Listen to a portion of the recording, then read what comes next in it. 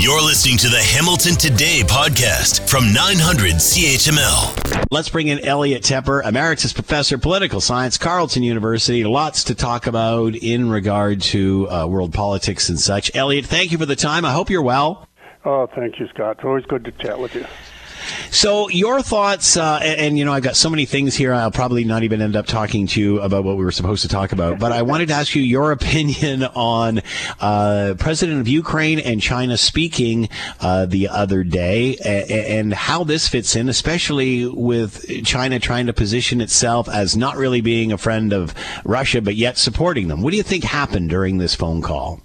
Well, among other things, it's way overdue. There were rumors that this phone call, which was already delayed, would happen during or immediately after Xi Jinping's 3-day visit with Mr. Putin a while ago.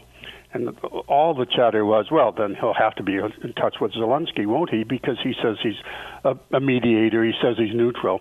But it's quite clear China is not a neutral in this entire war of aggression by Mr. Putin. He is a strong backer. That's why he went there for 3 days. Now we have a way overdue conversation, finally. And again, we don't know who called whom. Did Mr. Zelensky call Xi or vice versa? But they've agreed to talk to each other. And they've agreed to talk to each other at a critical moment because there's a thought that there's about to be a counteroffensive by Ukraine to finally, in the spring, push back even more the existence of the Russian aggression on temporarily occupied Ukraine, as they put it. So it was well worth noting that it took place. The call went on for some time, but it looks as if Mr. Zelensky is doing what everybody else is doing, saying, China, you're the only one that has real influence over Russia. Why don't you do something to help them get out of this by telling them to get out? And China is saying, well, we're here to be neutral, meaning we think you should sit down, negotiate with Mr. Putin, leave his occupying troops there, give up Crimea, and sign a deal. That seems to be what the nature of the conversation was. So, in other words, less about a peace plan or a way out and more of just give Putin what he wants, and this will all be over. Well, that's what China's view of a peace plan is. They put out a 12-point plan. I perhaps talked about it at the time. And it starts out, point number one, states should not use force, should not cross into other states and infringe on their sovereignty. Territorial sovereignty is sacrosanct. And, of course, that's, given where they are, that's rather a non-starter. They basically didn't say anything at all in that about Russia and Russia having responsibility and therefore should withdrawing.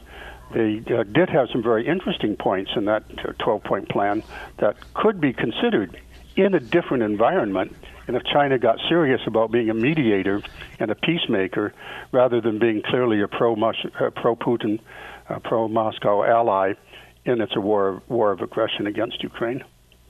So, and correct me if I'm wrong here, China likes this instability. They just don't want it to get out of hand and ruin things for them. Is that accurate?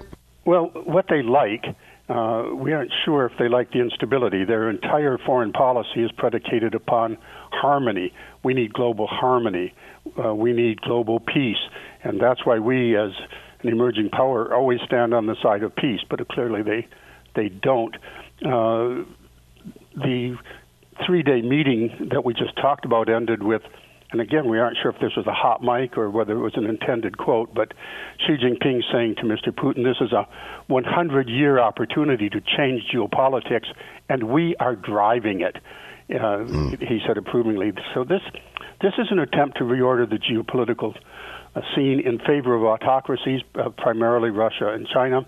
China will be backstopping Russia, although not in a way that they can be accused of fomenting war. They will not provide demonstrably provable lethal assistance, but they are clearly providing the diplomatic cover and the economic support Mr. Putin needs.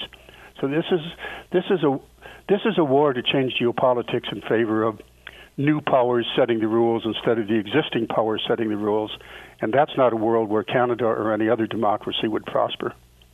So what if Russia loses? What if at the end of the day Ukraine takes back what was theirs? Or are they just assuming that's not going to happen?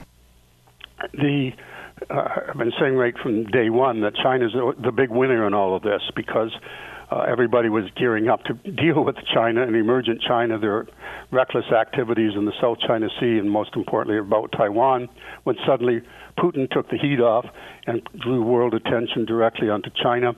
But after a year went by, so he was a winner in that sense. China, Xi Jinping's China. I don't want to say China, but the regime in China that currently is in charge of the country was a clear winner in all this. Now, and then they got cheap gas and oil from Russia as a byproduct of it, and they tied up the West. The West was all preoccupied. Now they're saying, well, if, and this is not their statement, but it's clearly in their intention, if Russia really comes out on the losing end of that, they still win, because Russia will be reduced even more to a vassal state, an energy-producing vassal state for China. And nobody's talking about this very much, but the empty spaces, more or less empty spaces, underpopulated spaces just to the north of China, some of which were taken away in what China considers to be unequal treaties. The great national rejuvenation, the great 100 years of humiliation, that's over. We are standing strong now, and we are going to lead the world by 2049. Russia would stand to be a clear loser if China decides to exert its influence in what Russia considers the Russian Federation or the former Soviet Union. So China is doing well by this war no matter what. Last question here.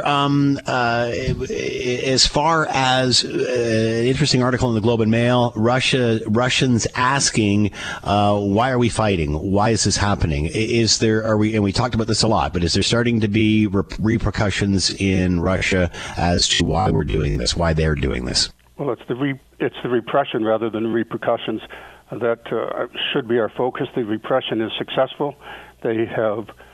We talked, I think, recently about Mr. Navalny and Karamurza. So the capacity to repress and to misinform the public is still at full strength in Russia. Mr. Putin controls all the channels of communication.